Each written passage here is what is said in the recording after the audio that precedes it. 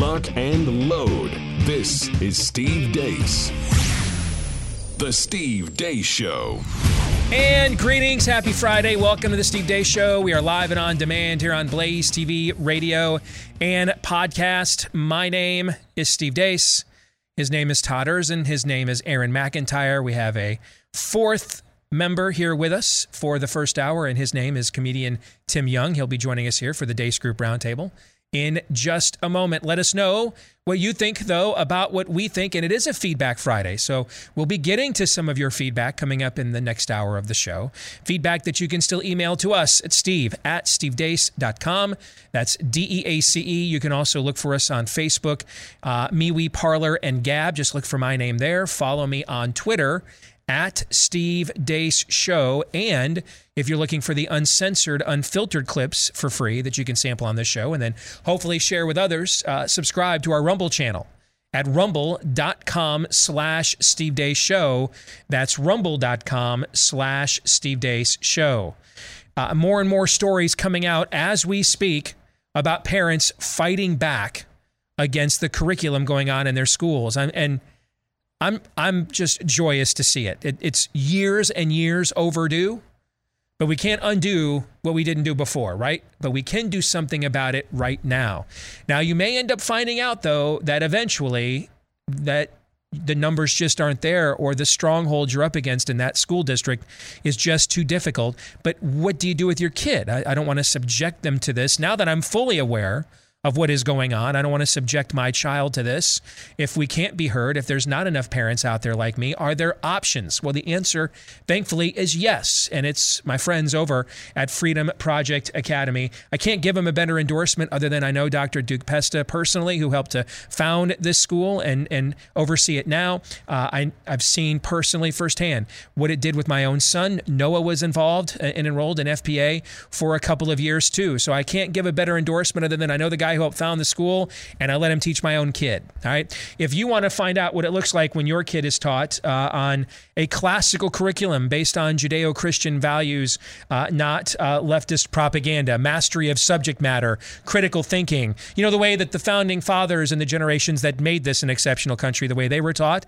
If you want to know what that looks like when that comes into your home, get a free packet today at freedomforschool.com. Again, that is freedomforschool.com. And now it is time for the Deace Group.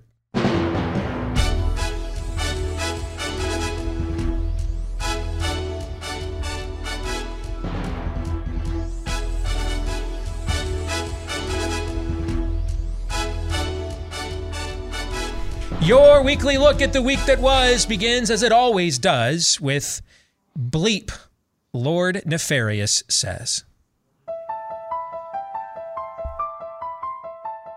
Is there a target for herd immunity for COVID vaccines?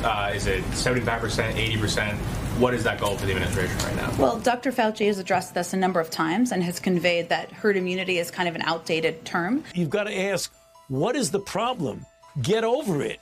Get over this political statement. Just get over it and try and save the lives of yourself and your family. One, targeted community-by-community, door-to-door outreach to get remaining Americans vaccinated. Now we need to go to community by community, neighborhood by neighborhood, and oftentimes door-to-door, literally knocking on doors. But our work doesn't stop there, and we are going to continue to press to get 12 to 18-year-olds vaccinated. We know how to deal with an epidemic.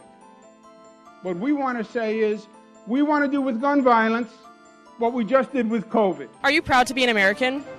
No, not really in this climate. No, like, I'm a black person. You know, there's like oppression that comes with that. I think most of the time, no, at least over like the past 4 years. Not most of the time. I think sometimes it's just a little embarrassing. No.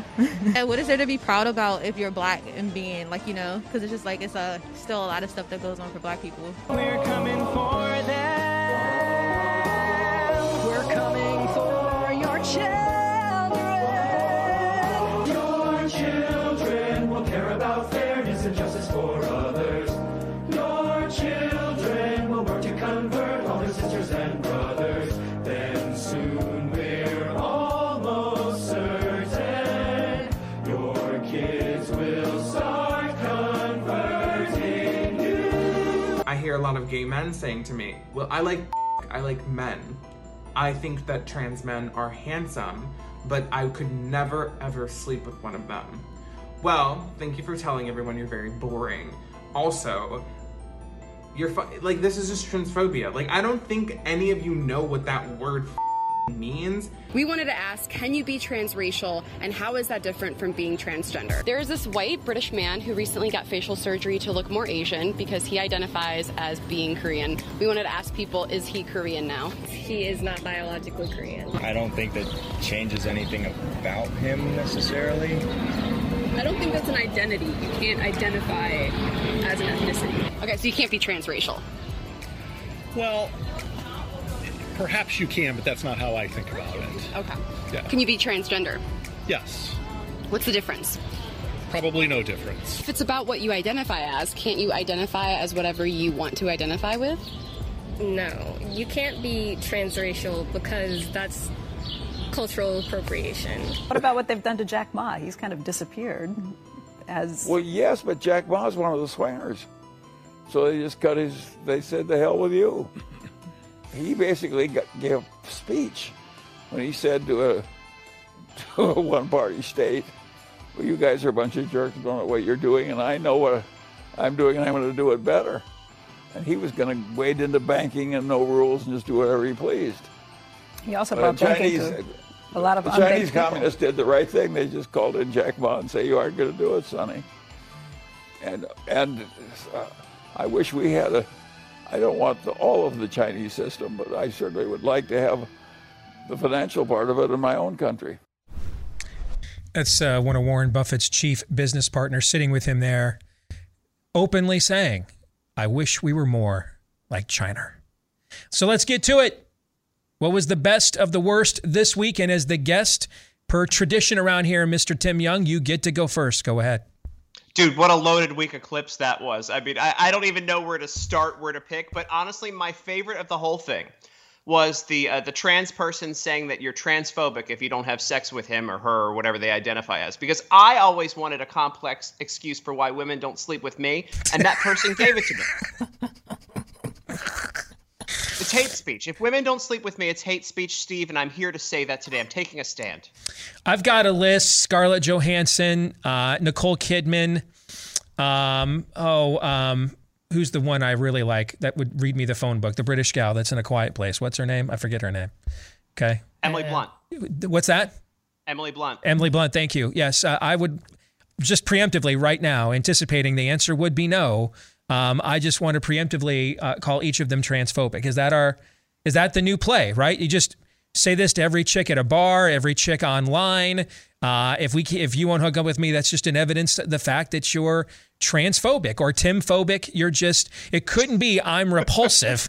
It's just there must be something wrong with you, correct? Listen, if there are 20-year-olds, like another one of the clips that you had there, 20-year-old black women walking around Georgetown that just went shopping in one of the most expensive places in the world, basically, saying that they're suppressed or oppressed or whatever you want to call it, you can convince them that they're transphobic if they don't sleep with you. Well said. Todd. You're going to have to let me drink on this show. It's coming to that. Need to take the edge off. Well, it's not on the rundown today, but Patriot Wine is one of our sponsors. Go. Might just have to have a bottle standing by, right? I was lit from the beginning, so let me just go there. It could have been any number of things, but let me remind you that before we had ever heard of this thing called COVID, I'm the anti-vaxxer on the show, and I know I've said before out loud to all of you that the number one defense just 2 years ago of the vaccine crowd, or the number one lament, the number one accusation against me, is that I didn't believe in herd immunity. That was 2 years ago. Mm-hmm. And now it's an outdated term. I was an animal. I wanted to kill everybody. They went in. A doctor actually told me, I don't think his kids are vaccinated. I don't think I'd let you sit next to my kids. I said, but doctor, your kids are vaccinated. Herd immunity. Now it's outdated. That happened pretty fast, folks. And if you keep buying nonsense like that, and again, the CDC coming out today saying kids unvaccinated still need to wear masks. We're just making stuff up now in the name of science. We're dealing at a cult within the realm of science that is every bit as robust as what you saw from the Gay Men's Chorus. And if you don't think so, you're a damn fool. It's the same end result. It's the center to deceive and control. Yes. This is just about control. The same thing that was sung in that Gay Men's Chorus song, which is literally, they're claiming even more so today now, this was a joke and a troll. But again, as I said yesterday, go get the book. It's out of print. It cost hundreds of dollars. But there was a famous book in the late 80s written called After the Ball. It is the Mein Kampf of the Rainbow Jihad. It lays out their entire plan for conquistadoring. That's what it is, for cultural conquistadoring, and their lyrics are right out of this book if you've read it. Okay, which I did when I first started doing this for a living. And so one of the things you'll find fascinating is all these various strains have the same end game in mind: power and control. Power and control. That's really what it's all about. And that's what CDC's guidelines are about. They cite no science whatsoever. I can come up with a reason why. Could you come up with a reason why they can't cite any science on this masking? There's no science. Because there isn't any science on the masking. That's why they don't have any. It doesn't exist. In fact, as I pointed out this morning on Twitter, yesterday Japan declared a state of emergency. The Tokyo Olympics will now be going on without any spectators. This is a country, Wired, the New York Times, Washington Post, that controlled opposition over at National Review. Should I go on? The Philadelphia Inquirer. I could have put a lot more media outlets, by the way. Dozens of all kinds of media outlets globally told us for the last year and a half, Japan had conquered COVID with masks. And yet here we are, a far more obese country. They're the least obese country in all of the industrialized world. We're a far more obese country. Yesterday, we had 260 total deaths. So that's another lie. When you keep being told, well, 90% of the people dying now are dying without being vaccinated. Now, I'll take into account that number's true. I'm sure it's a lie because they lie about everything else. But I'll even grant the point to make mine. I'll grant theirs. What is a bigger risk for you? If 200 some people are now, we haven't been over 1,000 deaths in a day in this country since April the 15th. 3 months almost. What is a bigger risk for you right now? And unless you're in an extreme health profile, what is the bigger risk for you? Looking at a ratio of about 250 deaths a day is what we're doing right now. Dying of COVID, or with COVID, because we still haven't changed those guidelines yet either, right? Okay. Dying with COVID, when we're averaging 200 some odd deaths per day, dying with COVID in a nation of 330 million people with that death ratio, dude, that's called a weekend in Chicago walking down the street, all right? 200 some odd deaths per day. This is what they don't tell you. Let's just say it is 90 some odd percent. 200 some odd deaths per day out of 330 million people, or the adverse effects of these untested, unproven therapeutics that aren't even vaccines. Which is the higher risk? I don't think it's even questionable unless you're an extreme health profile, autoimmune, morbidly obese, and over 70. If you're not in those profiles, there's no questions it's the vaccines. But they don't ever tell you that. They don't ever provide that context because they lie. Like they've lied about all of this from the very beginning. They're lying now. They were lying then. They're lying now. We knew they were lying then. We know they're lying now. And yet they keep lying anyway. Aaron. I've got to go with that comment from Jen Psaki. Well, herd immunity, it's an outdated term. I know this is Todd's favorite of the week as well. Yeah, the only real, I don't know how to call them, the only real terms I think that matters to people like Dr. Anthony Fauci and others are terms like PFE and mRNA, which are the New York Stock Exchange codes for Pfizer and Moderna at this point. I think that's the only immunity that really matters to those types of people is the ones bestowed upon vaccine manufacturers in 1986 with the Childhood Vaccine Injury Act or whatever that was called.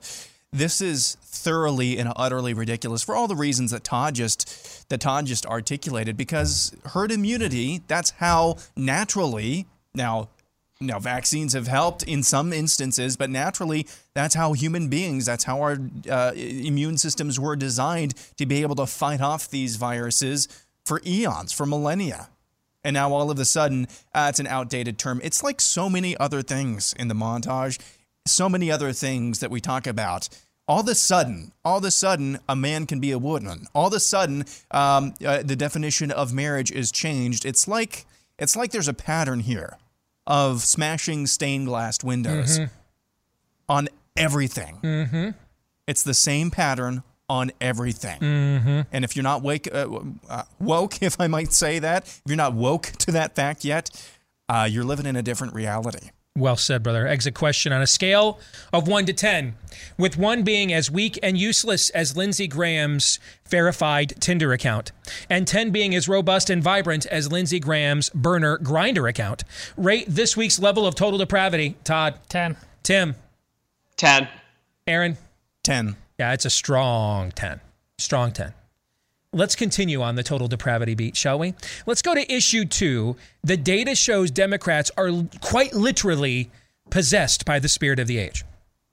In the day-to-day milieu of transgenderism, fake science, and everything is racist, it can be easy to lose sight of just where the culture was, is, and where it's heading. Perhaps nowhere has this been more succinctly illustrated than this graphic from the Pew Research Center, which shows the median political attitudes of the two major parties on hot-button cultural issues on a scale of 1 to 10, with 1 being consistently liberal and 10 being consistently conservative. Pew found in 1994 the Democrat Party was at a 5, right down the middle, while the Republican Party was at a 6, leaning slightly to the right.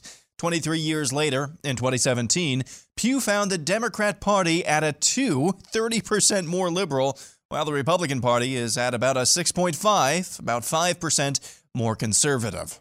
Pew found in roughly the middle of this time span, 2004, the Republican Party was slightly more liberal than it was in 1994, while the Democrat Party was significantly more liberal by about 10%. As political blogger Kevin Drum summed up this week, if you hate the culture wars, blame liberals. Todd, I'll begin with you. What's the driving force here that has, in the last 2 decades, driven the Democrat Party so far to the left, which is quantified? The data is quantified by this research, but what's the cause? What's the catalyst here? It's godlessness. And all of the parts of the Old Testament that were perhaps the hardest to understand in this relative land of milk and honey called America that we live in, you couldn't embrace. How is it so decadent that the only choice is destruction? I get it now. I say that without apology, speaking only for myself. The wanted tyranny that is called freedom. That's where we're living in right now. To utterly control the lives of all others so that I can feel okay with whatever I feel. That's where we live now. And in Old Testament times, that was a yo moment for people. We don't have that yo moment right now. We have utterly cast God aside. We've been doing it for a long time, far more within our churches even, turning them into something other than a church. So, listen, we can't mess around with this. This is flat-out Old Testament stuff. So if it's flat-out Old Testament stuff, then in those days, Israel had no king, so everyone was wise in their own eyes. Yes. Everyone did what he or she saw fit, right? Yes. That goes to what Aaron was saying last segment. Yet outdated terms, chromosomes, data, truth, yes. Constitution, laws, legalities, citizen, border, crime. These things are all, herd immunity. These things are all outdated terms now. Yes. Breathing's an outdated term now. And by the way, the understanding of those terms were not just built in a moment in time. We stood on the shoulder of giants, eons after eon, gen after building that. Right. And now we're just like, no, we're the people we've been waiting for. That's what's fascinating about the fact that we just had Independence Day weekend. Yes. Commemorating the ratification of the Declaration of Independence. And what does Thomas Jefferson do? Considered for his period, one of the more, shall we call him, progressive members yes. of those founding fathers. And yet, in order to chart the course for the future, where does he go? The past. The past. These are self-evident truths. They've been observed throughout history. And ultimately, we have no chances of success unless God blesses the effort. I mean, there are numerous references in order for why they're staking their claim on their freedom to historical and philosophical and scriptural precedent, right? Yes. He goes to the past, things that are verifiable, that have been shown to be true in order to chart the course for the future. We are now today in our culture, the spirit of the age says we can only achieve the future you want by scrubbing and eliminating everything from the past. And so here we are. Yes, we are. Yeah. Aaron. Yeah, that was a tour de force right there in about 2 minutes, Steve. What explains this? I think if you're looking for an event, or maybe it's a lack of event, it would be the maybe 3 or 4 weeks after 9/11. Because I remember, I was 8 years old when that happened. Even I remember in small town Iowa, the church was a little bit, the size was a little bit swollen. It was built up over a few weeks, and then it just kind of went back to normal. And I think that trend, we've talked about it, it seemed like everybody was unified. Everybody kind of that was maybe the last time the United States was about as unified as it could get, or as unified as a country can get. Because I think in a lot of ways that was a wake-up call to us, to this generation and the next generation of the world that they're living in, and kind of I don't want to say fantasy land, but the extremely blessed nature of where we are and how we got there and what this is about. And I think that was forgotten all too soon. And then, of course, we embarked upon 20 years of endless war in the Middle East, which hopefully for the 9th time is coming to an end, at least in Afghanistan. So if you want to look at a cause, if we're going to look at this through a spiritual lens, which I think we should, if you want to look at a cause, I would say maybe the sweeping under the rug of something like a 9/11. You know, there were positive aspects to that, especially in light of COVID, where, you know what, we got back to living life as we would. We got back to living and doing the things that made life worth living, but at the same time, at a metaphysical level, at a transcendent level, I think it was going back to the normal that was not going to work out in the long run, and I think that's probably the cause. So, Tim, I think we're probably about 10 minutes away from Bill Maher and Dave Rubin hosting a show together. Okay, I mean, this is now they've gone so nuts that the atheist lefty on HBO is now getting he's Gran Torino guy on MSNBC now for daring to have even to claim even still a modicum of some common sense about how the world actually operates and not just magically project your thinking upon it. What's happened here in the last couple of generations where one major political party in America has decided to become an open vehicle for undoing the first things that define any form of a civilized society? So first of all, I said this the last time I come on. I really love how deep this gets. I'm a comic. It's tough for me to deal with. You guys are getting into the biblical stuff. It's scary. Look, it's the internet. It's the internet and it's idiots. This started in 1994. If you take a look at that first chart, the internet was not around. And I studied internet law. It was one of the courses I took in law school. I'm smarter than I look. My professor in internet law said, look, the thing that the internet does is it brings all the creeps together. They can find the other creeps and they can gather and they realize they're not alone. So if you collect severed baby doll heads, you can find a club that collects severed baby doll heads. That's what's happened between 1994 and now. Well, on top of that, you add in social media. So all the freaks have gotten together and they're very loud and they've been empowered by the internet and social media and they get their likes and whatever else. And the Democrats are so stupid that they've listened to them and they've gotten into that same echo chamber because these people identified as liberal. So they've taken the Democratic Party that was more in the middle and pushed it over to the side. And those people are getting more and more clout in Hollywood and everything else. If it wasn't for the internet, if it wasn't for social media and rewarding the freakiest people for being victims, we wouldn't be here. Tim, how old are you, if you don't mind me asking? 40. So you, me, and Todd are all in the same generation then, all right? Mm-hmm. You guys will remember when Bill Clinton sister soldiered Jesse Jackson. You guys remember that? Okay. Mm-hmm. And Bill Clinton had run what was called the Democrat Leadership Council in the mid to late 1980s. The party had gone too far left coming out of the 60s and the counterculture, which was ironic coming from the guy that actually dodged the draft and once gave a speech, I believe, in Moscow. Okay. But hey, it was Bill Clinton and you did get in the way of his ambitions. So he goes from protest culture, all right, to I'm now going to run the DLC and try to bring the Democratic Party back to sanity. And that's where Al Gore, who was the last official major, I believe, pro-life Democrat presidential candidate in 1984. He was pro-life back then. That's why he put him on the ticket, was to send a signal right away. Hey, we're two Southern guys. This ain't, the Michael Dukakis party anymore. The last time a major pro-life speaker was invited at a Democratic convention was that year by Bill Clinton's invite. He invited Bill Casey, the Democrat governor of Pennsylvania, who was the last time we had a substantive challenge to Roe v. Wade at the U.S. Supreme Court. It was his law, okay? And so we get into the mid-1994. Aaron, you point that era out. Yep. This is now we're going to go into the contract with America. Bill Clinton, after getting his rear end kicked, opens his State of the Union speech in 1995 with the era of big government is over. After he wins the nomination in 1992, he invites Sister Souljah from Public Enemy, the rap group, and to do a speaking engagement, and then he just throws her and Jesse Jackson completely under the race baiting bus and says, we don't do that as a party here anymore. I mean, all these things. He signed the Defense of Marriage Act. He signed the Welfare Reform Bill, the 3 strikes and you're out law, the crime bill.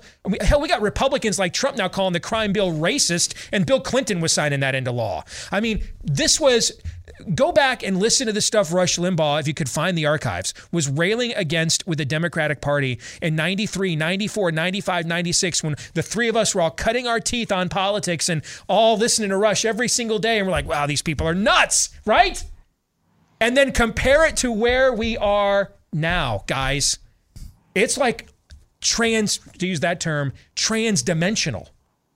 This is an incredible turn of events.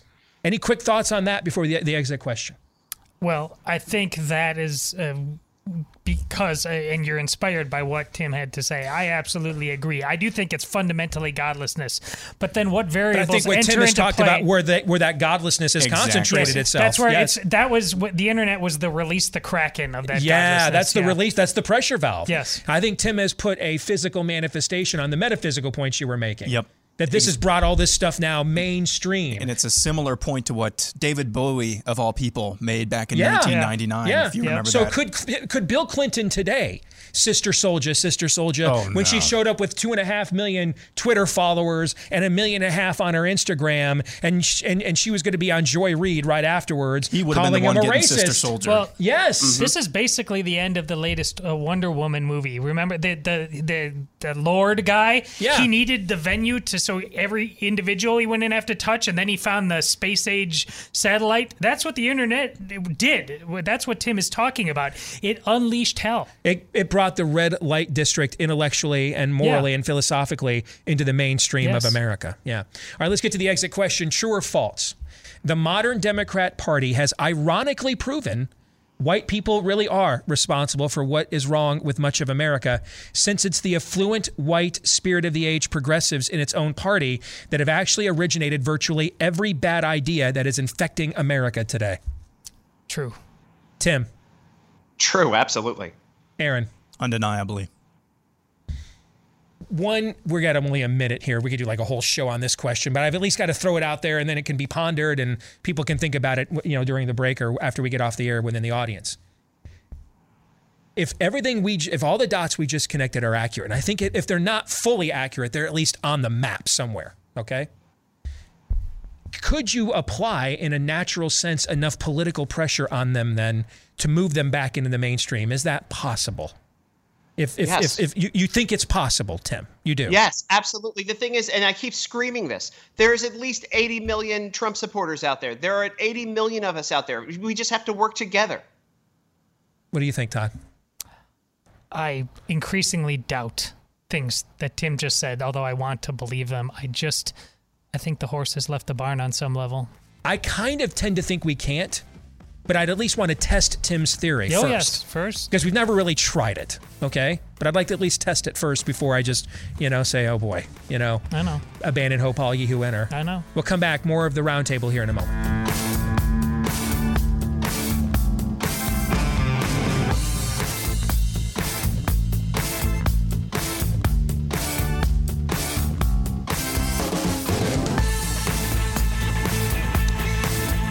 Internet service providers, Comcast, Verizon, et cetera, they know every single website that you visit.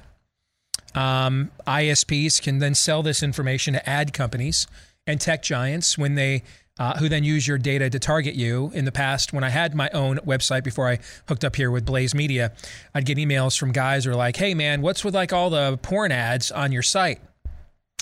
I'm like, dude, it's not porn ads. Those are Google ads, and they are they go with your viewing habits in order to run ads they think you'll be the most attracted to. Uh-oh. Yeah. That's like Carl Lewis trying to sing the national anthem, right, Todd? Yes, it is. Uh-oh. Okay. So if you want to keep your private information private, you need to take a look at a VPN, and the best out there. And it's the one that I use is ExpressVPN, rated #1 by CNET, Wired, The Verge, and more. It works on phones, laptops, even your routers. So everyone who shares your Wi-Fi can also be protected. It's easy to hook up. I've got it on my laptop here, on my phone here, on the set as well. It's an install with a click, and you are good to go. You can secure your online activity now by visiting ExpressVPN, V as in victory, expressvpn.com/Steve today, and you can get 3 extra months when you sign up, 3 free months when you sign up with their 1-year package. When you go to expressvpn.com/Steve, again, that's expressvpn.com/Steve. Let's continue on with our weekly look at the week that was here on the Deace Group. We're joined this week by our colleague here at Blaze Media, comedian Tim Young. Let's get to issue 3, the UFO report. Here is another UFO bulletin. Near the end of June, the Office of the Director of National Intelligence finally released its much ballyhooed report on UFOs, or the government-termed unidentified aerial phenomenon. The report was a whopping 9 pages long and indicated the government is aware of 144 reports of UAPs from government sources, with 80 of those reports involving observation with multiple sensors, meaning radar, visual contact, etc. The report also states that some of the sightings of UAPs demonstrate advanced technology. Quote, some UAP appeared to remain stationary in winds aloft, move against the wind, maneuver abruptly, or move at considerable speed without discernible means of propulsion. In a small number of cases, military aircraft system processed radio frequency energy associated with UAP sightings. The report says the sightings likely fall into one of 5 categories: airborne clutter, natural phenomena, government or industrial development programs, foreign adversaries, or other. Now, the report and the people that have been responsible for it have been pretty adamant they don't believe it's foreign adversary technology.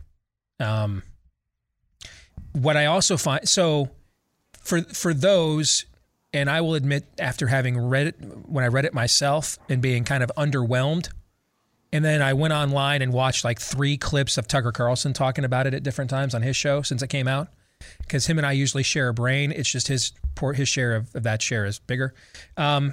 I was surprised at how much more he thought it revealed than I did.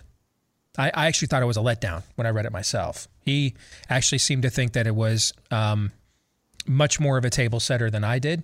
But what I also find interesting, though, is I didn't think it was a very compelling case for more funding, because it also says they think that's the least likely thing, is that this is foreign adversary technology. If this was about funding, you would think they would be pumping that angle up all the more. I also found it interesting that given all the hype for this report heading into it, there's been almost no hype now in the 2 weeks since it came out. So, Aaron, we'll start with you. If you had to pick a word or a phrase that best describes your reaction to this 9-page, much ballyhooed, as you pointed out, UFO report released by the Pentagon recently, what would it be? It's not really a word. It's more of an exclamation, I guess. Because I'm kind of with you. I'm split down the middle, but I'm mostly with you, where it was kind of a disappointment, I should say. Now, having said that, I don't know really quite what I was expecting, though, because we're talking about unidentified aerial phenomena or unidentified flying objects. The operative word being unidentified. How much are we really actually going to be able to know about the unidentified nature of something that's unidentified, because it's unidentified? So I'm not really sure how much we could unidentifiable fallacy. Exactly. Yeah. So I'm not really sure how much we could have expected from this, but it is further confirmation. I guess maybe something that was a little bit of a disappointment were more specifics. They did give a few kind of general criteria for some of the sightings, which I pointed out there. Appeared to be advanced technology, not moving around, and winds aloft. That's a big deal because winds aloft are very windy. It's very windy up in the atmosphere. That's interesting, but it wasn't really any specifics, no specific dates, nothing like that. So overall, it was a bit of a disappointment, but then again, I'm not really sure what we should have expected. As a burgeoning pilot, can you narrow down for our audience what these claims mean? Are they basically saying these objects violate what we understand as the natural laws of aeronautics? Is that what they're basically saying? Yep. Okay. Yep. All right. I'm coming to you last, man, because you're going to pee on all our parades. So let's go to Tim next, because I don't know what he's going to say. Go ahead, Tim. So I had the same idea. My reaction was meh. And I take a look at this and I go, okay, if you would have told me there's 144 sightings, I could BS 9 pages like this too. I mean, the section it's like, this could pose a problem for, air traffic. Yeah, no kidding. Mm-hmm. I mean, it's all very common sense stuff. And whoever got paid the money to write this hunk of junk and how much money we threw into it totally wasn't worth it. I was more shocked by when I believe it was the Area 51 documents from the Navy that came out like about a decade ago, a little bit over a decade ago. And they actually showed that we had experimented with flying saucers, and they showed the schematics of a flying saucer that we had tried to play around with. That was more impressive to me than anything that came out in this. Like I said, I could have wrote this. Give me about a half hour or so. I could have given you a framework for this entire 9-page document with no knowledge whatsoever. Well, I guess he just set the table for you there, Ebenezer Scrooge. So go ahead, Todd. Well, told you. This is more of the same. Listen, that video you had us watch, Steve, which was well done and fascinating. I don't remember which one, but there was it's the documentary with former Bush and Obama era officials. There were small communities in New Zealand. That's where they met the aliens and they landed. This has happened to us before. This is not suddenly we have all this new stuff that we've never had before. We've had versions of the old stuff, and we just talked about this a couple months ago. Steve, you put out a poll. I mean, this is basically, I think, more likely than anything else, if we apply Occam's razor, it's a psyop on us. We are being studied by our own government. And why should we not believe that based on everything else we talk about what our government is lying to us about on this show? So that's A, told you. B, I'm disappointed. I want to be wrong at this point because based on what our own people are doing to us, I'd like to hear the alien sales pitch at this point. You're looking what for do you got plan for B? me? Because the gay man's chorus says they're coming for my children. Do you have a better offer on the table? Anybody want to comment on that? I can't. Tim, do you want to comment on what Todd just said? Both involve anal probes. And I'm wishing Aaron would have commented instead. Yes. Note to self, don't go to the comedian last. Wrap this up for us, Tim. Yes. Anal probes. Yes. You're welcome. So what was... Let's go to the exit question now and have a conversation about it for a couple minutes. So the exit question is all this UFO momentum, is it gone now? Or is something else going to emerge to get it going again? How would you answer that question? And if you think it's gone now, what was the last year plus of this then, in your opinion, about? Okay. So Aaron, I'm going to start with you. I don't think it's gone because I think the last year plus of this has been about something else. Now, I'm not diminishing necessarily the veracity of the proposition that extraterrestrial life or something along the lines of technology that we've never seen defying the laws of physics, things. I'm not dismissing that. I just find it really odd that out of all of the sudden, alien sightings, like true alien sightings, that's always been reserved to Cousin Eddie in the trailer park, who claims he got anally probed last night from visitors from Epsilon 14 or something like that. Yeah. It's always been kind of Vanity Fair sequestered inside of this really pigeonholed group of people. Now the government is like, yeah, we don't know, Why? I find that very, very suspicious. So I don't know to what end this is going on. I just, especially after the last year and a half, I don't trust this whatsoever. It could be that they're telling the truth.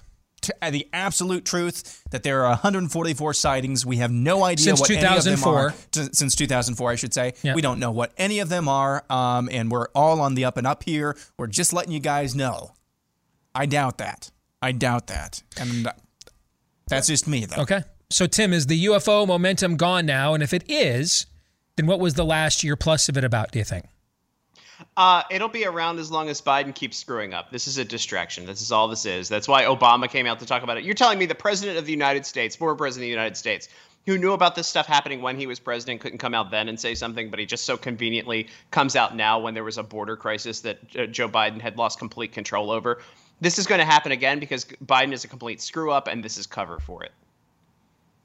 I actually have what I think is a fairly charming and innocent answer. It's always the momentum's not gone. This is always going to be around because when things happen that are difficult to explain throughout all of human history, and I think there is a there behind the experiment the government is conducting on us. But volcanoes erupting, stars, how they're shifting, and ancient peoples, they tried to figure this thing out, and they got it gloriously wrong oftentimes, but they tried. And I think this is, there's a lot of people who are fascinated by the unknown and just trying to solve the riddle. And that's pretty charming and a noble human thing, so I don't think it's going anywhere. Look at you. Well, Look at you! Look at you opening Mr. Santa Blue letters from the Skies. North Pole there at the Yeah. end. How about them apples? I'm not without hope. Not totally. Aaron, thank you. Thank you, Aaron. Yes, thank you. Are we just going to go right to issue 4 here? Yeah, let's go right All right, so issue 4 is our kicker issue, Tim. We'll start with you. And your response to the Branch Covidian cultist this week, the Biden regime said it may send cultists door to door to advocate for experimental COVID injections. I'm thinking this time we should go to you first. How would you respond when the Branch Covidian comes to your door for the jab? Do you want me to point to my hat, or do you want me to point to my arm? It's no, and it's no, and it's very easy. I don't get angry that often. I think I'd get furious at these people and probably start lecturing them on what fascism is and where they are as brown shirts. I love the no and no. I like it. Todd. Yeah. There's so many good and acceptable answers to this. Do I choose rage? Do I choose utter silence? Just standing there and letting them talk and indict themselves and then let them.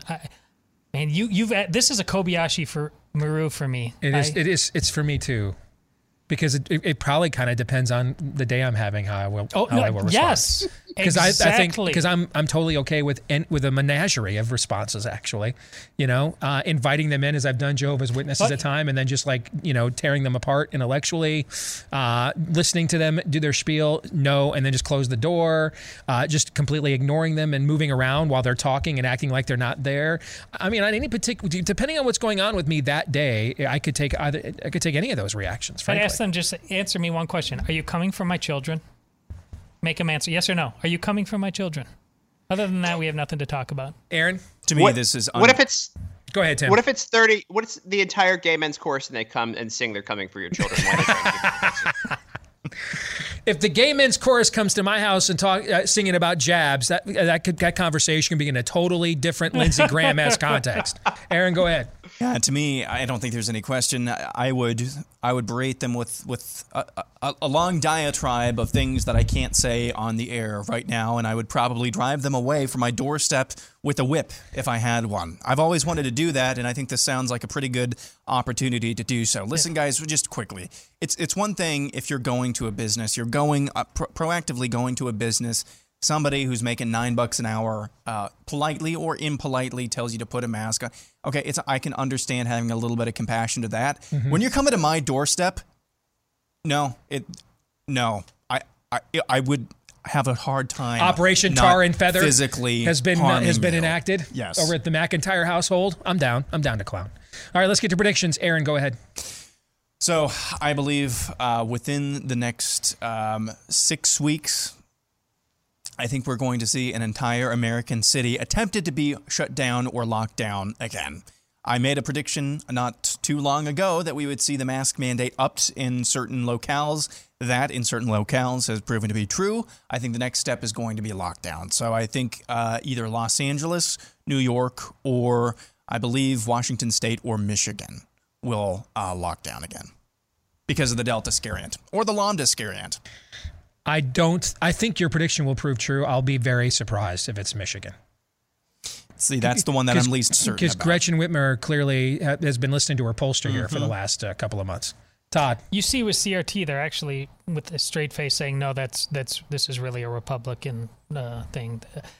There's teacher strikes coming. They are trying to flip the script and call themselves the victims of what they've done to America the whole year. There's large-scale teacher strikes coming. I would love to see teachers strike over the CRT that their teacher union favorable media says doesn't exist. I mean, that's killing independent George. I would love to see those worlds collide. I'd love it. Tim, go ahead. Your prediction.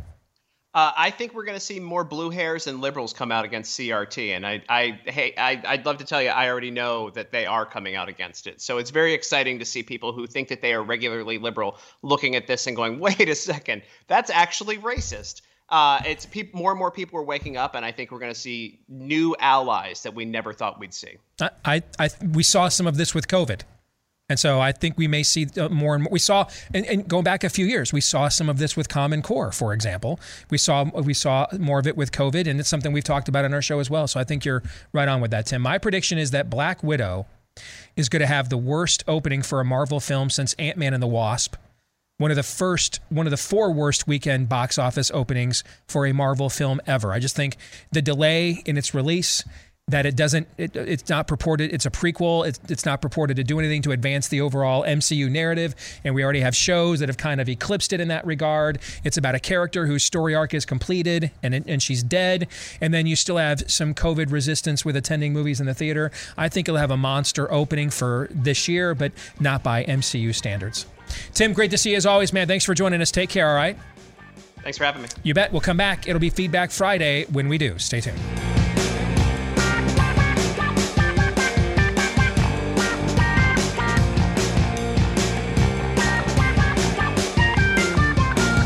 And we're back with Hour 2, live and on demand here on Blaze TV, radio, and podcast. Steve Deace here with Aaron McIntyre, Todd Erzin, and all of you. Let us know what you think about what we think via the stevedeace.com inbox. You can email the show, steve@stevedeace.com. That's DEACE. Like us on Facebook. You can also look for us on MeWe, Parler, and Gab. Follow me on Twitter at Steve Deace Show and get uncensored, unfiltered free clips of the program at rumble.com/Steve Deace Show. If you're a podcast listener, thank you. We're looking for you now to please hit subscribe or follow, whichever the case may be on your podcast platform of preference. Leave us a 5-star review as well. Those are things that help the show to grow, make us more algorithm friendly, and we want to thank the thousands of you that have done those two things for us already. Thanks to each and every one of you. We've had a lot of cool sponsors and partners here on the show, but this is one that got my son's attention, is when he found out that we were bringing Raycon on as a partner. Apparently that's in teenage world where he lives now. That's a earbud with some status. So he asks to use mine all the time because whether it's work or play, a lot of us, you're on the run, you're on the move, especially this time of year with the summer. Take your Raycons with you. You get crisp, powerful beats at half the price of other premium audio brands. They look great, feel even better. They come in a range of cool colors, customizable gel tips that are included for a comfortable in-ear fit. You won't have to make the constant adjustment with these buds all the time. They fit as snugly as any pair I've ever tried. And so they are built to go anywhere you want to go with quick and seamless Bluetooth pairing and a compact charging case. So right now, Raycon offering 15% off all their products to our listeners and viewers here on the Steve Deace Show. Just go to buyraycon, that's C-O-N as in Nancy, buyraycon.com/Steve, buyraycon.com/Steve. Get 15% off anything in the store at buyraycon.com/Steve. facebook.com/Steve. All right, let's get to some feedback Friday. It's been a couple of weeks since we've done this because we had our 4th of July show last week. You guys ready to go? Yep. Always. Let's begin with Joseph, who says, I had an incident recently that illustrates how easy defiance can actually be.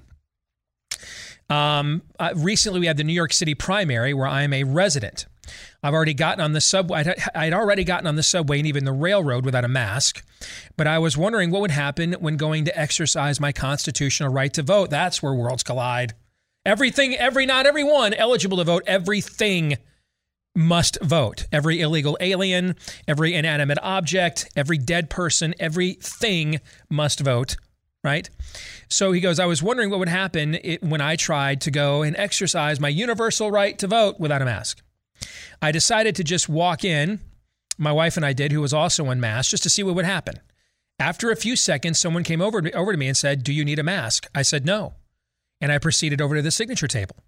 She came to me again. Was her name Karen? She came to me again and said that everyone else was masked, to which I asked whether this was an official law or just a suggestion and whether I would be thrown out. She did not really have an answer for that one, but tried to pull the respect everyone else card. I said that as long as it's optional, I would opt out and continued signing my name to get my ballot.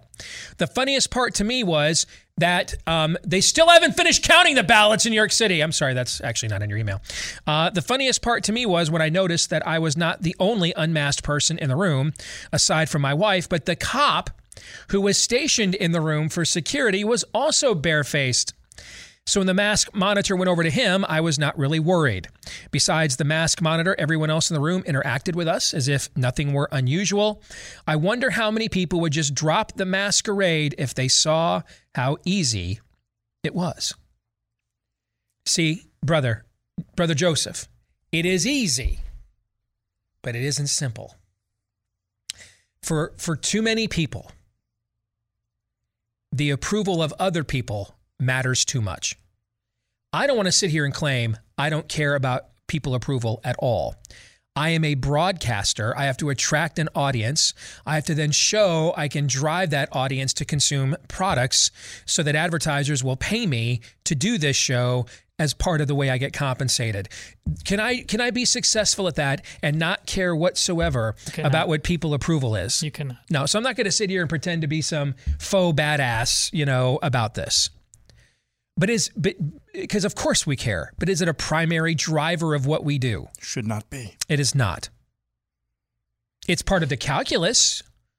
Even if I didn't do this for a living, I'm commanded to love my neighbor as I love myself by my Lord, right? Yes. Is it hard to do that without having any knowledge or interest whatsoever in what other people like? It's very hard. It's very difficult. Yeah. Maybe impossible. Okay.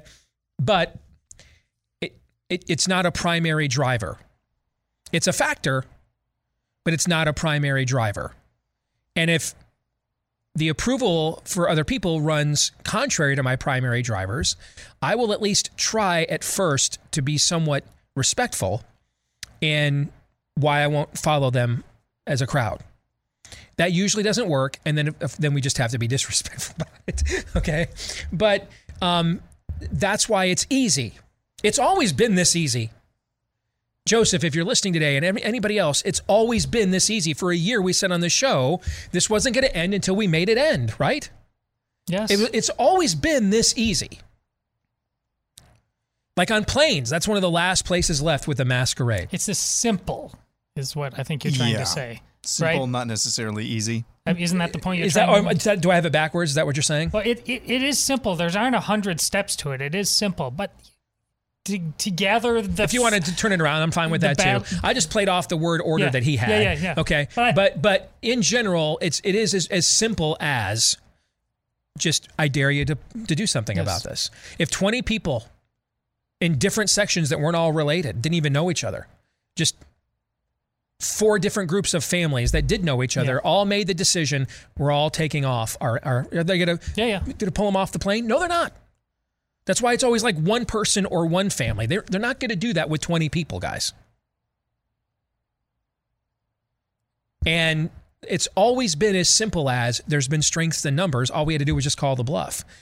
What's why it's not easy is how much people rely on the approval of other people to get their own self-worth. Huge missed opportunity here, though. When asked, you should have simply said, listen, ma'am, I identify as a Dropbox ballot brought in the middle of the night at 3 a.m., and I'm told I must be counted. No questions asked. I like that. Somebody sent me a note yesterday that says, you guys at the Blaze need to be selling I identify as vaccinated t-shirts.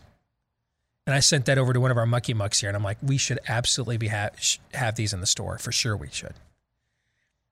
This next note comes from a Michelle. She says, my husband and I are dairy farmers.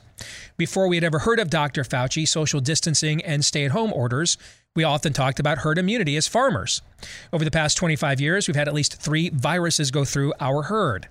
Veterinarians from world-class colleges told us we needed to reach herd immunity, and when we did, we would no longer need to worry about these viruses in our herds. Through tears, I sent one of my favorite cows to the sale yard because she tested positive for mycoplasma. I think that's what that says. My husband kept repeating, we will get to herd immunity soon. So why is my year of shame over? I'm ashamed I did not ask any more questions for the past year about herd immunity. I'm ashamed I didn't ask more questions about why we were locking down schools, why big box stores were open, but my local small businesses were forced to close. I'm ashamed I did not speak up louder at Zoom school board meetings. I tried once and was told the open forum wasn't really for questions. So what does an open forum exactly mean? I'm ashamed I allowed family to disrespect our choice not to vaccinate. I'm ashamed my family was convinced that masks and vaccines were the only way to survive COVID. I hope my 3 kids are okay with my husband and how my husband and I tried to handle the last year. We absolutely 100% disagree with how our state handled and continues to handle the quote-unquote COVID crisis. We're done. No more masks, social distancing. It's time to start living again.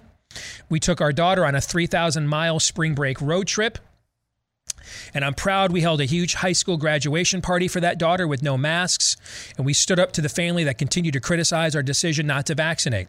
My mother-in-law refused to hug my son as we celebrated his 17th birthday because we are not vaccinated. Thank you for continuing to expose all the misinformation about what's going on. I live in a state that's unwilling to hear the information you share every day. So if we did not have you and people like you at the Blaze, it would be almost impossible to find information that supports our beliefs that we do not need masks or vaccines. Thank you for all you do for Americans that want to live our lives again. No masks, no experimental injections, no Chinese face diapers. And that's from Michelle. Any thoughts? May you be legion. I agree. That's the simple attitude. That's basically what should be the thesis, and what should have been the thesis all along of getting out of this, and pushing back against the pseudoscience. That's sorely lacking. So I would just repeat what Todd said. We need more. We need a lot more. Even more than that, we need more. Just remember, I said it, I think, last week. The American Revolution was fought over far less than what we have endured. Far less. We got on that boat and we threw that tea into the harbor. Hell knows all over the place. That's the fundamental problem with what you're dealing with. And getting back to normal life, again, I'll say it until the day I die. Don't do it. Normal is what got us here. All right? Progressivism is cancer, and that was our normal throughout the board. We need something far better. We need to go back to the past.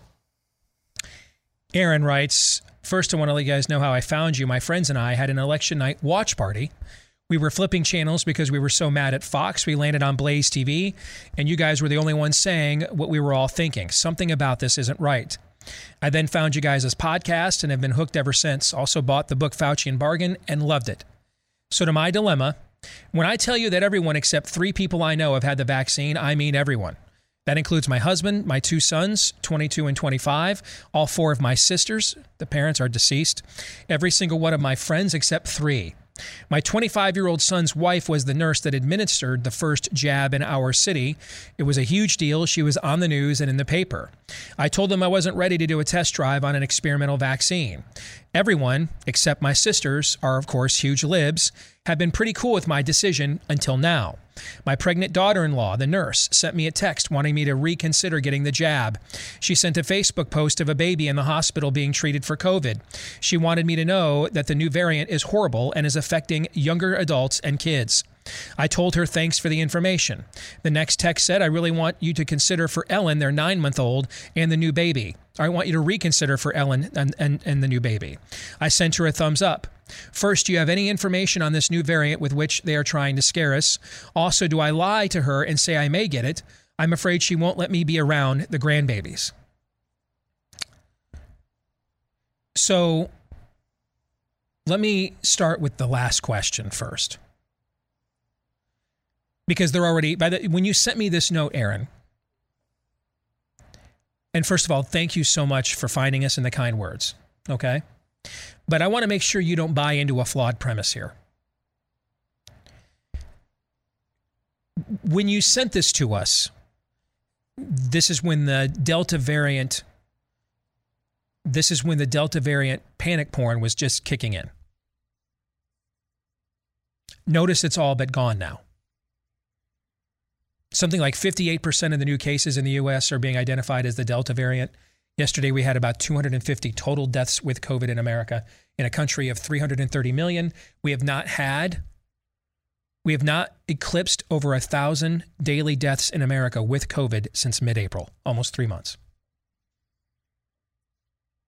What does that have to do with the question that you asked about this variant? Everything. At the time that variant was raging at the highest, we actually saw a massive precipitous decline in deaths. And that's despite the fact that we have capped out at about 50% of the population vaccinated.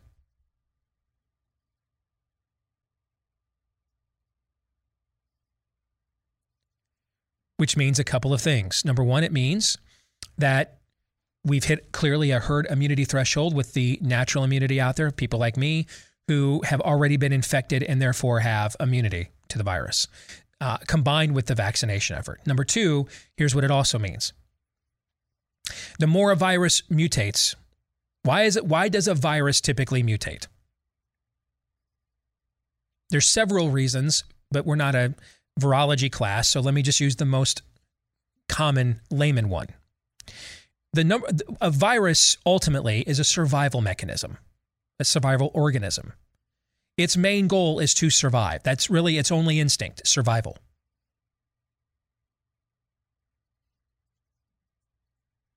So when a virus mutates, typically it's because it mutates as a form of weakening itself in order to try and ensure its survival, meaning it's negotiating with the ecosystem it's in.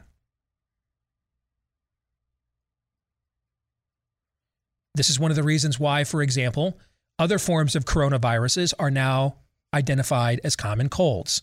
They mutated in order to figure out in order to establish a place where they could survive. That's all a virus is a survival mechanism. That's the only instinct it has. That's why you were told about the Indian variant. Remember that? We didn't see a massive influx with that. The UK has a massive report out today about the Delta variant in its country. You can't be more paranoid about this than Boris Johnson has been for the last year and a half. Is that fair?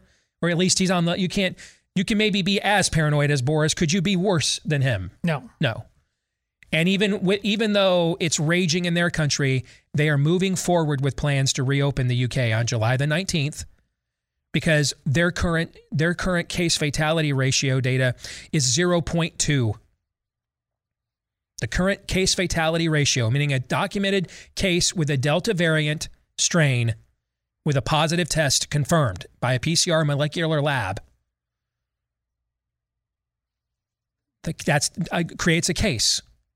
And the odds that you'll die with that Delta variant in the UK right now are 0.2.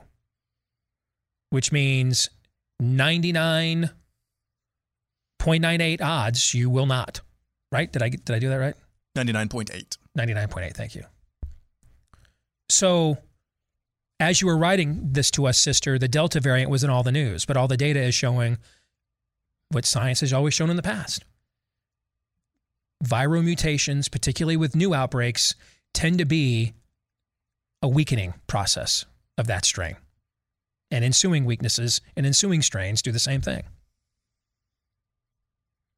Now, and we have been people from the very beginning that have doubted the origins of this virus, we are open, speaking for myself, I am open to the fact that it is an entirely engineered phenomenon and therefore could somehow skirt what we know about natural precedent. I'm open to that fact. However, has that been confirmed to us? No. No. And do we have real-time data now that has shown over the course of several months how this particular strain behaves? Yes. I just cited it, right? Yes. And so even if this is a fully engineered, modified organism and not a natural occurring virus in the wild, well, we have enough real-time data now, months of its behavior, to know this is not a vicious strain. I don't know what source your nurse daughter-in-law was citing about children and young people. It's just simply none of that's true. None of it is. It's not true anywhere. I don't have any information. I mean, I could show you, there's a UK study that just came out again yesterday. They looked at 400,000 school-aged children in the country. Pretty good sample size. That's a fairly good sample size. What was it in the dozens of kids that died out of 400,000 or something, like 23 or something? And again, the UK has been far more paranoid about this than us and continues to be. There is no data. That's just your nurse daughter-in-law watched some scam report on the news and just took it as such. But I want to address the last part of your note here because I'm getting this. There's two things I'm getting a lot right now. Can you help me find legal representation to defend my rights against COVID, Stan? That's number one by a bullet, man. I mean, I'm getting that email constantly. I should start law firms, youtrust.com, okay? Glenn's already got real estate agents I trust. Okay, the problem is we wouldn't have any to put in there, like 3 in the whole damn country. Okay, so the other one is something along these lines. They won't let me see my nephew. My son won't let me come over.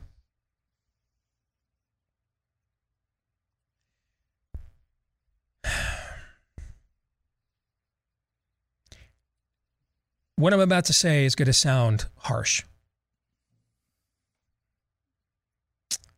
And I'm sorry. It's not a rebuke from me. It's an observation about the times in which we live. And on shows like this and on platforms like here at The Blaze, man, we're doing everything we can to change this atmosphere in the culture.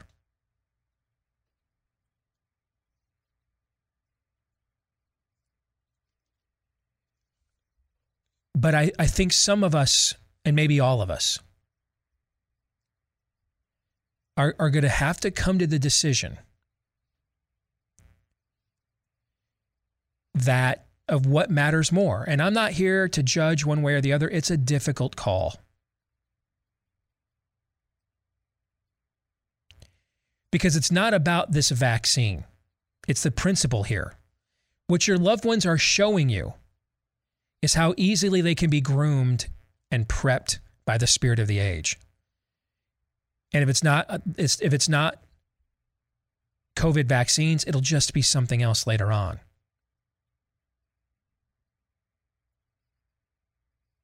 How they can deny data. The same media that told you last year that Japan was defeating COVID with masks is now panicked that they're going to go forward with the Olympics in Japan, even without fans in the stands, because they're under a COVID state of emergency. How do you reconcile those two things, guys? Can't. You can't. You can't. They're not reconcilable.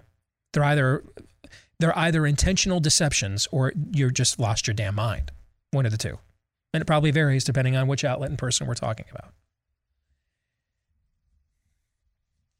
I think we have to come to grips with the fact that we live in a post-Christian age in America. We live in a post-truth age, a post-critical thinking age. In the past, you received some form of privilege or benefit of the doubt for being in these camps in the country. Fair? Yeah. That's the opposite exists now. The spirit of the age is in control now.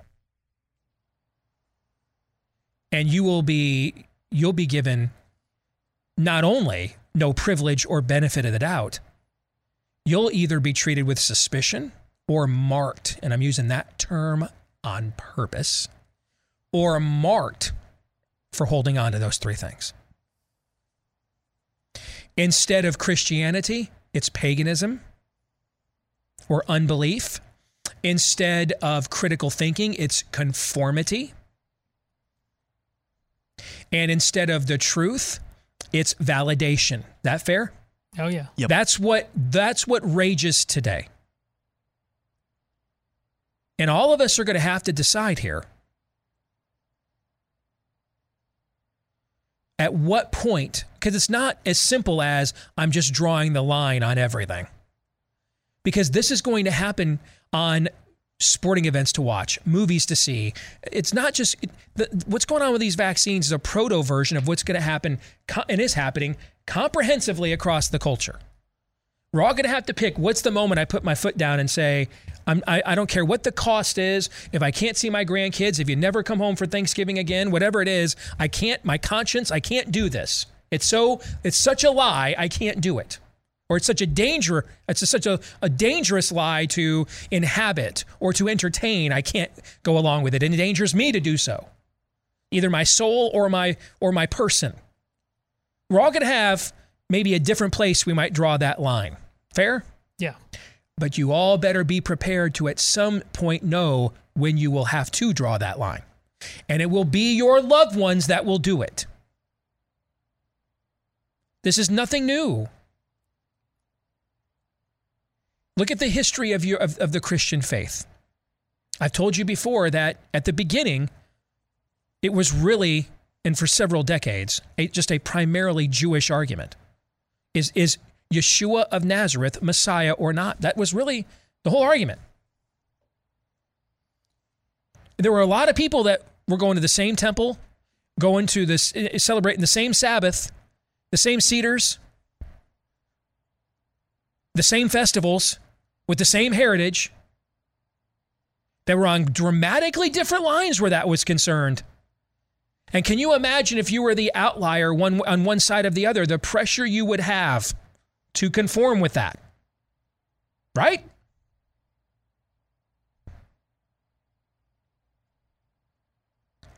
Now that was at least over a righteous debate. That was at least beginning from the premise of, is this the one Jehovah had, is he the one that Jehovah had promised? And that was very divisive, and that was, there are repercussions for that we're paying for thousands of years later. Now imagine the same pressure points applied from a completely unrighteous premise. There's no good in any of this. There's no Gamaliel in the book of Acts, the great rabbi who says, I don't know if Yeshua is Messiah or not, but stop persecuting these men, because if they really are of God, we won't be able to stop it anyway. In other words, make room somewhere for some matter of conscience where people can agree to disagree or work out their salvations in fear and trembling. The spirit of the age is not going to provide any Gamaliels, guys. There will be none. There will be no conscience clauses, ask Baron L. Stuntsman. Comply or die. That's what it'll be. So if Jewish families, Jewish clans, Jewish tribes, with a millennia of tradition and legacy uniting them, if the question of who is Yeshua could divide them with all they had in common leading up to that debate, imagine what the spirit of the age will do to our families and our communities and our clans with none of that kind of shared legacy. None of that millennia of shared identity built into the calculus at all. Everyone in this audience, myself included, all better be prepared for what Aaron is talking about. And eventually you'll have to make the decision. And Aaron, your decision really comes down to this. Is it worth risking potentially your life to get a vaccine, to be a positive influence in those kids' lives? Or is it of such a danger to you that taking it greatly reduces the opportunity you'd have either way to be an influence in their lives? Is that fair? Yeah. I think those are the sorts of discernments and calculuses. We're going to have to work these things out because this isn't going to go away. This isn't uniquely about the COVID vaccines. In fact, it's not about the COVID vaccines at all. They're the manifestation of what it's really about. Choose ye this day whom you will serve. That's really what it's about. The dark doesn't want to walk arm in arm with the light either. It's just been lying to you all this time. And now that it has hegemony, now we're going to start telling you the truth. Comply or die. So I don't have an answer for you on that last one or anybody else. We're all going to have to make that decision. This isn't like some Book of Revelation, Mark of the Beast level event, but it is kind of a grooming for something like that could eventually take place, right? So use this like, spring practice, preseason football, a trial run. Where am I going to draw the line? Because all of us, somewhere along the line, are going to have to.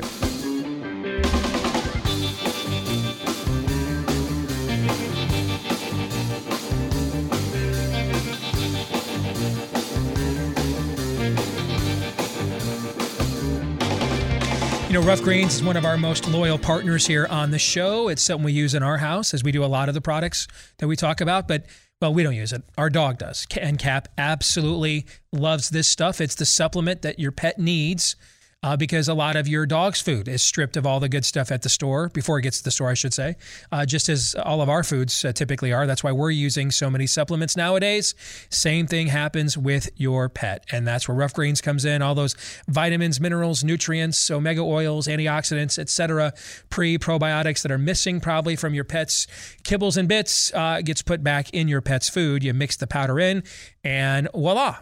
And apparently, if your name is Cap, which is the name of our dog, you end up loving your dog food even more when the Rough Greens is put in it. But you may be wondering, hey, how do I know my dog has the same taste as your dog does, Deace? Well, one way we could find out, how about we just give you the first bag for free? You just pay for the shipping. It's like a couple bucks. But the first bag from Rough Greens, that 14-day Jumpstart bag, to see if you don't see a difference in your pet in 2 weeks or less, that's on the house. If you go to roughgreens.com, RUFF, for roughgreens.com, or give them a call at 833-ROUGH-DOG, same spelling, RUFF, 833-ROUGH-DOG. All right, Todd, you wanted to say something about that last note before we move it on. There's no way I'm going to make this decision simple for you. But one thing needs to be said, and it might be looming over you, and it's just simply a matter of data and science, and you need to at least take this thing out of the way. Whether you get vaccinated or not, that new grandbaby of yours is far more likely to get COVID from the vaccinated nurse that is that child's mother than you. That's data and science talking. We know that based on where we know kids got it from before. We know the fact that people are still getting COVID even though they're vaccinated. That mother is a nurse who will live around 6 people with tons of comorbidities. I don't know what you're doing, but I guess you're doing something that's less likely to attract COVID than that. That you need to remove that from yourself before you make this decision, if that's hovering over you. Because a grandmother's potential guilt, you should not have any about making that baby sick. The mother bringing that child into the womb is far more likely to give that child COVID, and that child is very likely to be fine no matter what. But this is the level of utter BS that is eating away at this culture. And the people who should be loving you and are dumping this in your lap should be ashamed of themselves. There's another part of this that I just want to emphasize as well. When Steve talks about the principle of the matter when it comes to this vaccine, let's say that it is just the regular run-of-the-mill, just the regular rate of vaccine adverse reactions with these vaccines. Let's just lay that out there, or even fewer. If the messaging publicly, privately, in this instance, had been the same as something like this. This is an experimental vaccine. This really went faster. This thing really got out of control. This virus really got out of control faster. It did things we didn't really quite understand. It's new. It's novel. Something along the lines of that. We've got this vaccine. It may or may not work as a vaccine. It may work as a therapeutic. It's got an emergency use authorization. There's no pressure to use it, but it's available for you. We think it might help you if you choose to get it, but it's totally up to you. It would not be about the principle of the thing. If that was the true attitude, we would not be having this conversation right now. Yep. But it was not. It was from day one what Fauci said in that clip. What's wrong with you? Get over yourself. Don't make this a political thing. What's wrong? Get over it. That was the messaging from day one. And now we're on gaslighting of day whatever it is now. Yes. That was the real messaging. Amen, and so now brother. it is about the principle of the matter. Yes. So I just want to underscore that. That's a very important part of this. That'll preach right there. Listen, the UK hit 85% of its population with at least a single dose of vaccine on June 3rd. Since June 3rd, because of the Delta variant, cases have gone up in the country over 600%. And yet they're still going to reopen next week. Or a week and a half. But it's the same thing. Forget all the data and science on masks until we tell you to wear them. Now suddenly, new data, new science, and get over yourself. Do what the hell we told you to do. Mm-hmm. It's been this way on everything. Yes. Which is why it's not about the vaccines. It's about something else. They're just a manifestation of what it's really about. I'm going to withhold this woman's name on this one, and you'll see why when I share the note with you. I'm a 20-year-old female college student. When I was in my late teens, I struggled with addiction to pornography. I'm proud that I've overcome it, but I've not yet shared this with anyone. I probably should, but I have not found someone I trust that I think would not look at me or treat me differently if I told them. I have never been in a real relationship, but I have been asked out a few times. I'm a Christian. I believe in dating for marriage, so I've been waiting for someone that I thought could at least be a prospect along those lines to come along. All the guys who have asked me out so far have not been guys I'd even considered marrying, and the few times I pursued a guy, they ended up with someone else. I don't feel my past affection or addiction affects the way I see guys or sex, but at times it makes me feel ashamed and unworthy of a good relationship. So sometimes I feel like I deserve to not get the guy I want.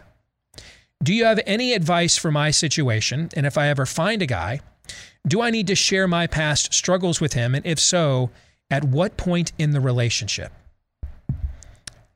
Who wants to tackle this one first, or do you want me to?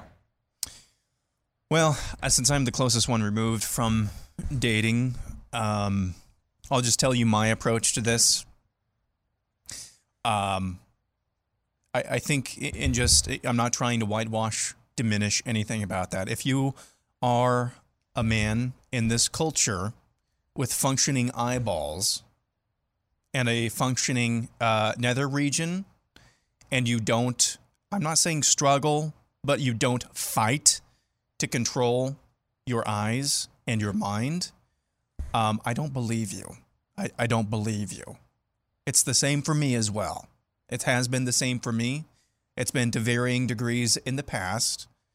And I believe that a marriage relationship should be the closest human relationship in your life that you will ever have in your life. That means talking about your testimony, your past, what and who shaped who you are today. You don't have to go into graphic detail, obviously, but I did make the choice. I did make the choice to tell Bella some of the struggles with it, not just with the eyes, but other struggles that I've had in my life. When it was apparent that we were heading down the road to marriage. Now, that you have to kind of judge that for yourself. I would not say that's probably a second or third date conversation, but when you both have indicated to each other that you're interested in the other person for the purpose of marriage down the road potentially, not committing to it yet, but you are interested in that for that purpose, I would say that's a good opportunity to have those conversations. I will also say, this is my personal, and I think this is different for guys as well. When I talked to her dad about asking for her hand in marriage, I had those same conversations as well. Didn't know him nearly as well as I knew Bella at that point. And so that's a conversation that you can have as well. Just so and again, I would say that's more for the men necessarily, but if you want to think about how that looks like for you, you can. But I think those are conversations. You don't have to go into gory details, that's not really a good way to put it, but you don't have to go into painful specifics, but there should be an understanding there, in my opinion. I'll just say this.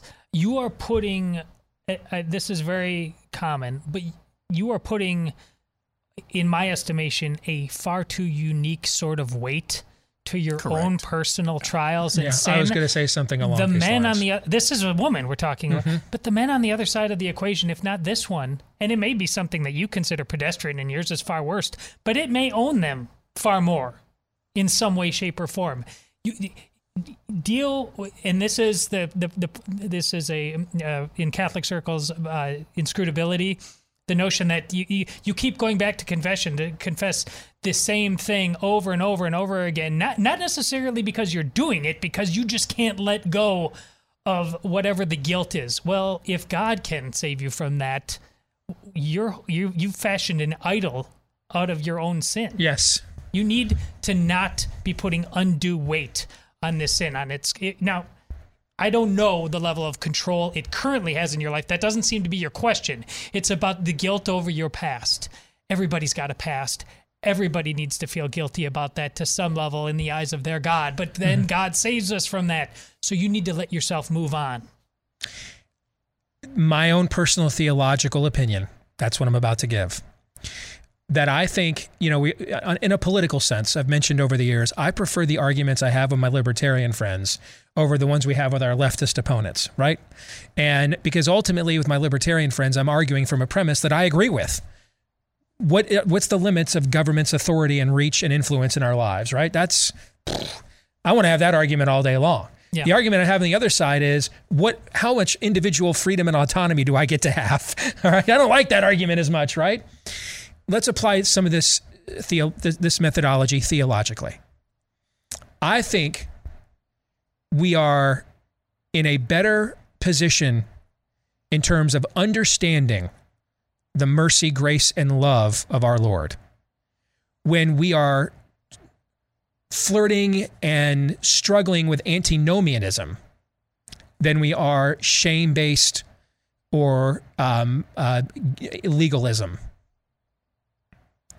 Meaning, when we think we're too free, as opposed to not free enough. Does that make sense? Yeah. Antinomianism is a fancy theological term for because I'm saved, I can live the way I want.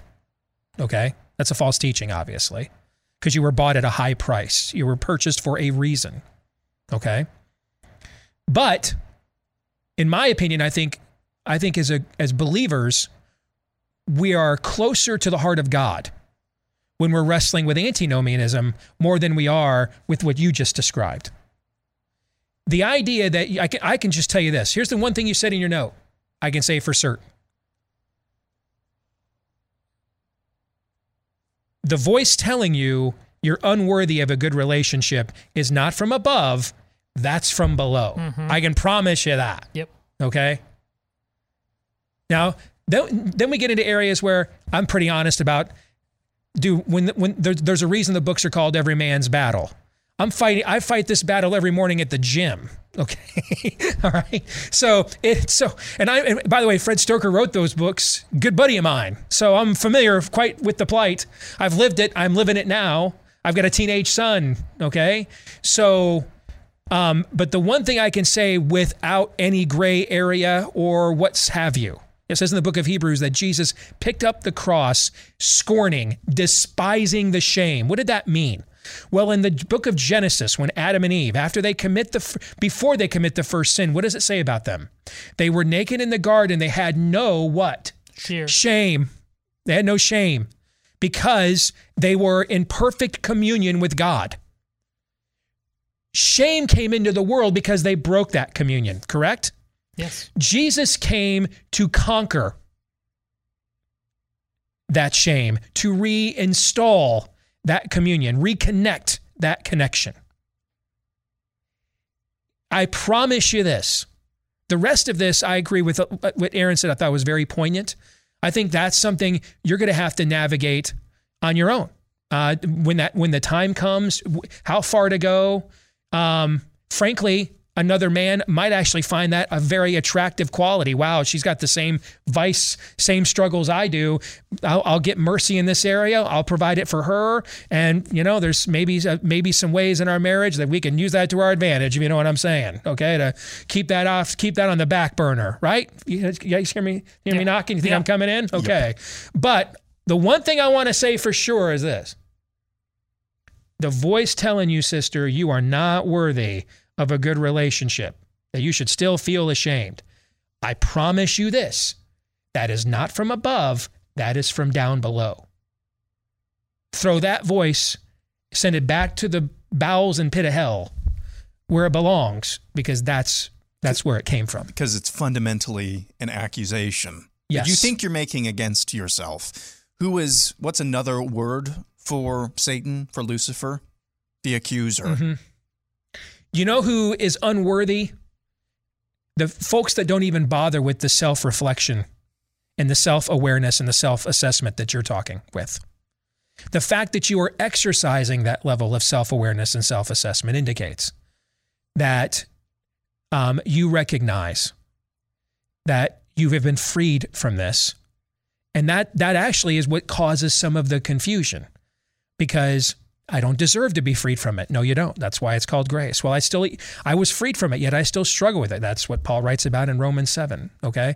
That's why I think in general, we are closer to God's heart when we struggle more with antinomianism than with shame-based systems or legalisms. Because ultimately, the latter begins from a premise that I'm not truly free even after I've been freed, until I live up to some other behavioral standard for which Jesus died for me for violating before I even knew what that standard was or even agreed to surrender to it. Is there anything about your faith, whether you're Catholic or not, but are you supposed to feel more guilty or less after coming out of the confessional? Less. Yes. Less. Yes. You are free. Yeah. Good stuff. All right, we got about a minute here. I don't have time for another one. Any final thoughts?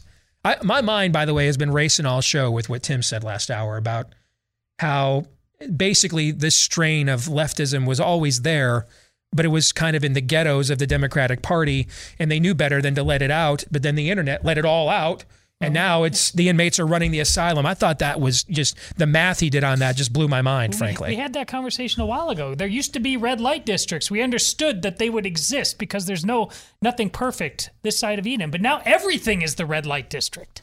It's very much a Tower of Babel type of thing. Whereas, well, the threat then, as I understand it, or tradition has it, is that the world would be unified necessarily.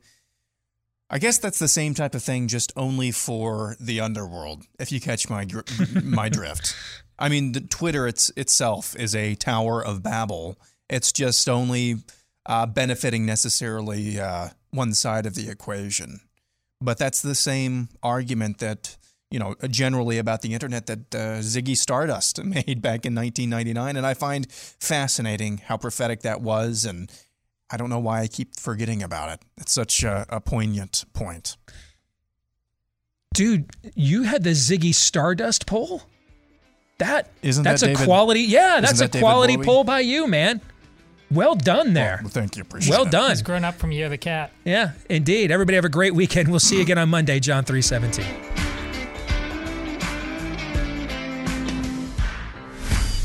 This is Steve Deace on the Blaze Radio Network.